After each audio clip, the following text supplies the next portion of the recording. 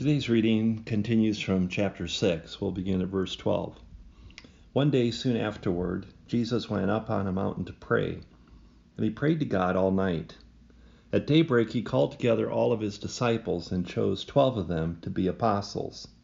Here are their names: Simon, whom he named Peter; Andrew, Peter's brother; James, John, Philip, Bartholomew, Matthew, Thomas, James, son of Alphaeus, Simon, who was called the Zealot, Judas, son of James, and Judas Iscariot, who later betrayed him.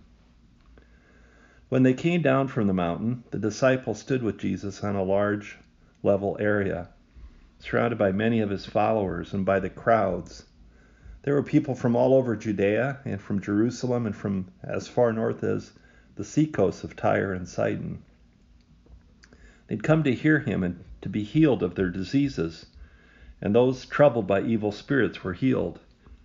Everyone tried to touch him because healing power went out from him, and he healed everyone. Then Jesus turned to his disciples and said, "God blesses you who are poor, for the kingdom of God is yours. God blesses you who are hungry now, for you will be satisfied. God blesses you who weep now, for in due time you will laugh. What blessings await you, and when people hate you and exclude you and mock you and curse you as evil because you follow the Son of Man. When that happens, be happy. Yes, leap for joy, for a great reward awaits you in heaven. And remember, their ancestors treated the ancient prophets that same way. What sorrow awaits you who are rich, for you have your only happiness now. What sorrow awaits you who are fat and prosperous now, for a time of awful hunger awaits you. What sorrow awaits you who laugh now, for your laughing will turn to mourning and sorrow. What sorrow awaits you who are praised by the crowds, for their ancestors also praised false prophets." In this reading today, we hear from Luke as well as Mark. They tell us how Jesus went up to a mountain to pray, and that he prayed all night long before he came down the mountain and began to call his disciples. It's an important and unique characteristic that Jesus would spend all night praying before he made the decision to choose the 12 whom would follow him. As Jesus chooses the 12, whom he names as apostles, these apostles are divinely guided to be his followers by God's election. These 12 disciples are named as a connection to the 12 tribes of Israel, highlighting that this is God's mission beginning in Israel. The 12, however, are not judges, but apostles of the kingdom of God and of God's Messiah. Along with the 12 and many other followers, women, soldiers, some of the Pharisees, rich and poor, along with these 12 are others. As Jesus came down from the mountain, he surrounds himself with the 12, and then he's surrounded by these other followers described. And then next, they're surrounded by other crowds of people who gather around them. These crowds come from all over Palestine, and they have come to hear him and to be healed of their diseases and have their evil spirits removed. The first part of the address, in verses 20 through 26, is addressed to the disciples. This address will go on for many verses after our reading today.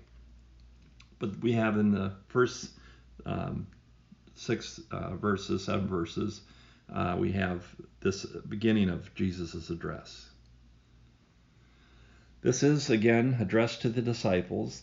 The followers and the crowds also hear it, but it is particularly being addressed to the 12. Jesus speaks to them these blessings and these woes, these gifts and these burdens. This address is a two-edged sword. Who has left everything, and who still clings to their resources and to their reputations?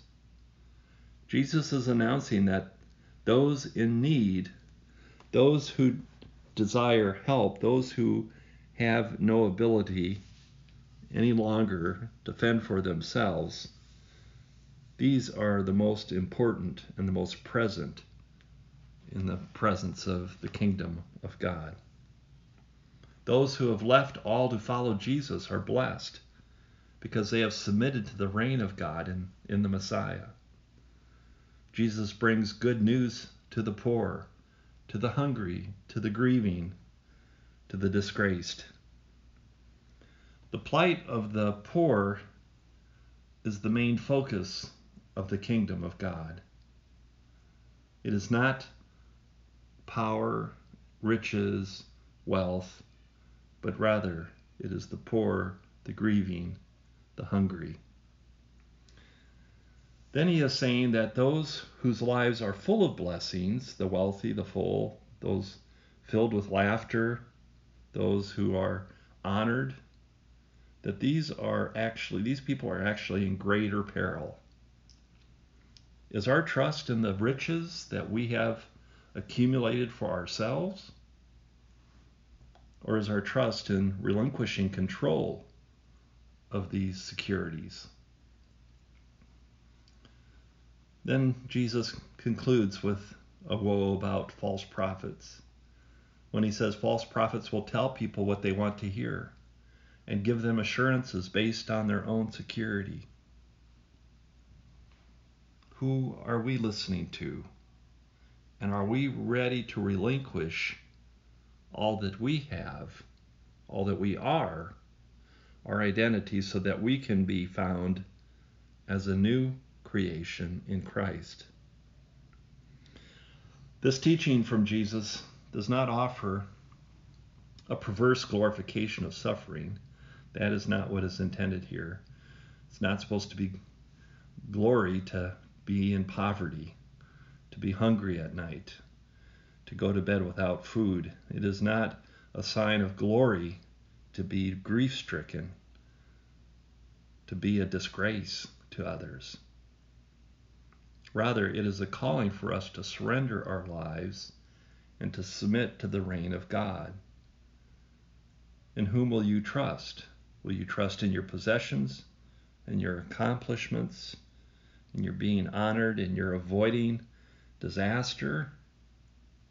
Or will you trust in the cross of Christ, who redeems you and re-identifies you, no longer as a child of the world, but as a child of God? May God bless your reflection on this devotion for today, and may God bless your day.